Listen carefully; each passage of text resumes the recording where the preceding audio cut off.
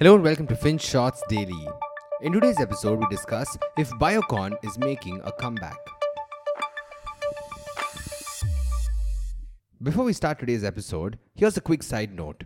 Adani Group is in the news again, and it's for the wrong reasons again. Now, you might remember that earlier this year, Hindenburg Research, a short seller, decided to publish a very extensive report on the Adani Group, accusing them of pretty much everything. And once the report went public, Adani stocks took a beating. But despite everything, the business group seemed to be doing pretty okay. That is until a new report came out last week. So we thought we would summarize this full saga in a YouTube video. It's a pretty insightful yet crisp watch. The link is in the description below. Check it out now. And now back to our story. From 2016 to 2020, Biocon was the darling of investors. Its stock soared by over 400% and everyone was singing praises. But it had all been downhill from there.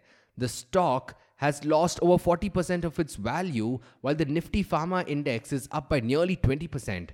So what's going on here, you ask? Well, if you ask Biocon's founder and managing director, Kiran Mazumdar-Shaw, you will get three reasons to explain the stock struggles. Number one, Indian investors don't understand that Biocon is a unique stock, that Biocon isn't like other pharma companies in India that simply makes generic drugs. Number two, they invest a massive amount of money into research and development or R&D and innovate their biologics business, which takes time. In the pharma space, it's probably the company with the highest R&D expense as a percentage of revenue. And finally, number three, a couple of years ago, they paid over $3 billion to acquire a US company called Viatris. This was funded by a massive debt component, and investors apparently don't appreciate that since the pharma industry isn't known for big debt balances. But before we get into whether these reasons make sense, we need to get an idea of what Biocon actually does. After all, it might be quite easy to be confused about words like generics and biologics. Now remember that we are attempting to simplify an extremely complex business here. But if you break it down, you will primarily find three parts to it.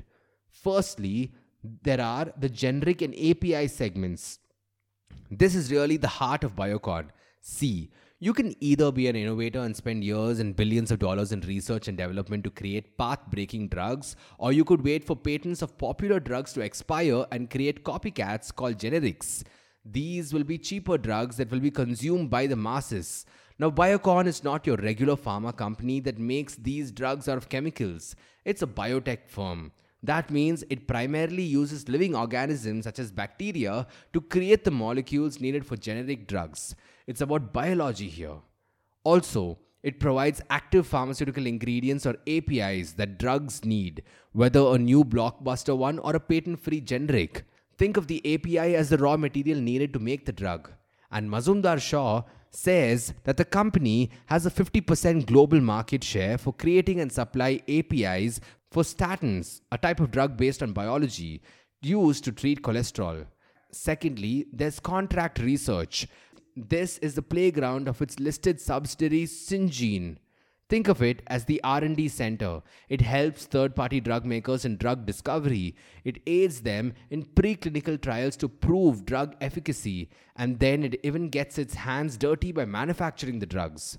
Now, Biocon owns around 55% of Syngene.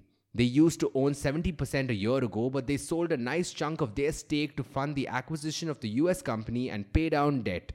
Then there's the biologics division, or what's known as Biocon Biologics, which is another subsidiary of the main company.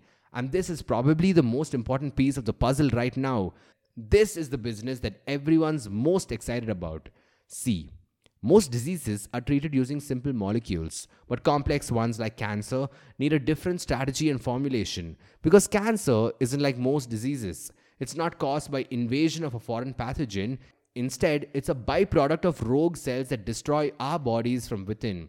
That means using simple molecules to defend against a barrage of mutating versions of our own cells is an exercise in futility. What we probably need is a biologic or a complex protein isolated from natural sources that can mimic our immune cells. Maybe that would help us in fighting cancer. Now, you would imagine that the time and effort spent in creating these biologics is long and arduous. That's why the ones who innovate are granted patents to prevent others from mimicking it. And Biocon has its novel biologics business where it puts its head down and tries to create path-breaking drugs. But it doesn't end there. It also does something called biosimilars. Think of it as a copycat version of a biologic. Think of similar to how we have generic drugs in place of branded drugs. Once patents run out, these copycats can come to the fore. We do have to point out that creating biosimilars is quite a tough gig. And that's because they're made using living systems such as yeast and bacteria. It's not just a bunch of chemicals being put together, and each living system can have slightly different protein molecules. So you're not really going to be able to replicate things to a T. You still have to spend considerable time and effort to get as similar to the primary biologic as possible. In fact, some estimates suggest that just developing biosimilars could take 5 to 9 years and cost over $100 million, whereas a generic drug can be rolled out in a third of that time and just a couple of $1 million. So yes, you can see why biosimilars won't be everyone's cup of tea.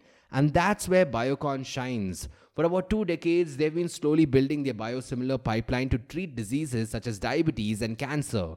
It's not something that most pharma companies attempt. In fact, over half of Biocon's revenues now come from the biosimilars division. Generics make up 20% and the rest is accounted for by Syngene's R&D. And as per a 2020 report by HDFC Securities, this decade could see nearly $300 billion worth of biosimilars opening up for development. So the opportunity is there for the taking. So this brings us back to Mazumdar Shaw's argument that investors don't understand the business.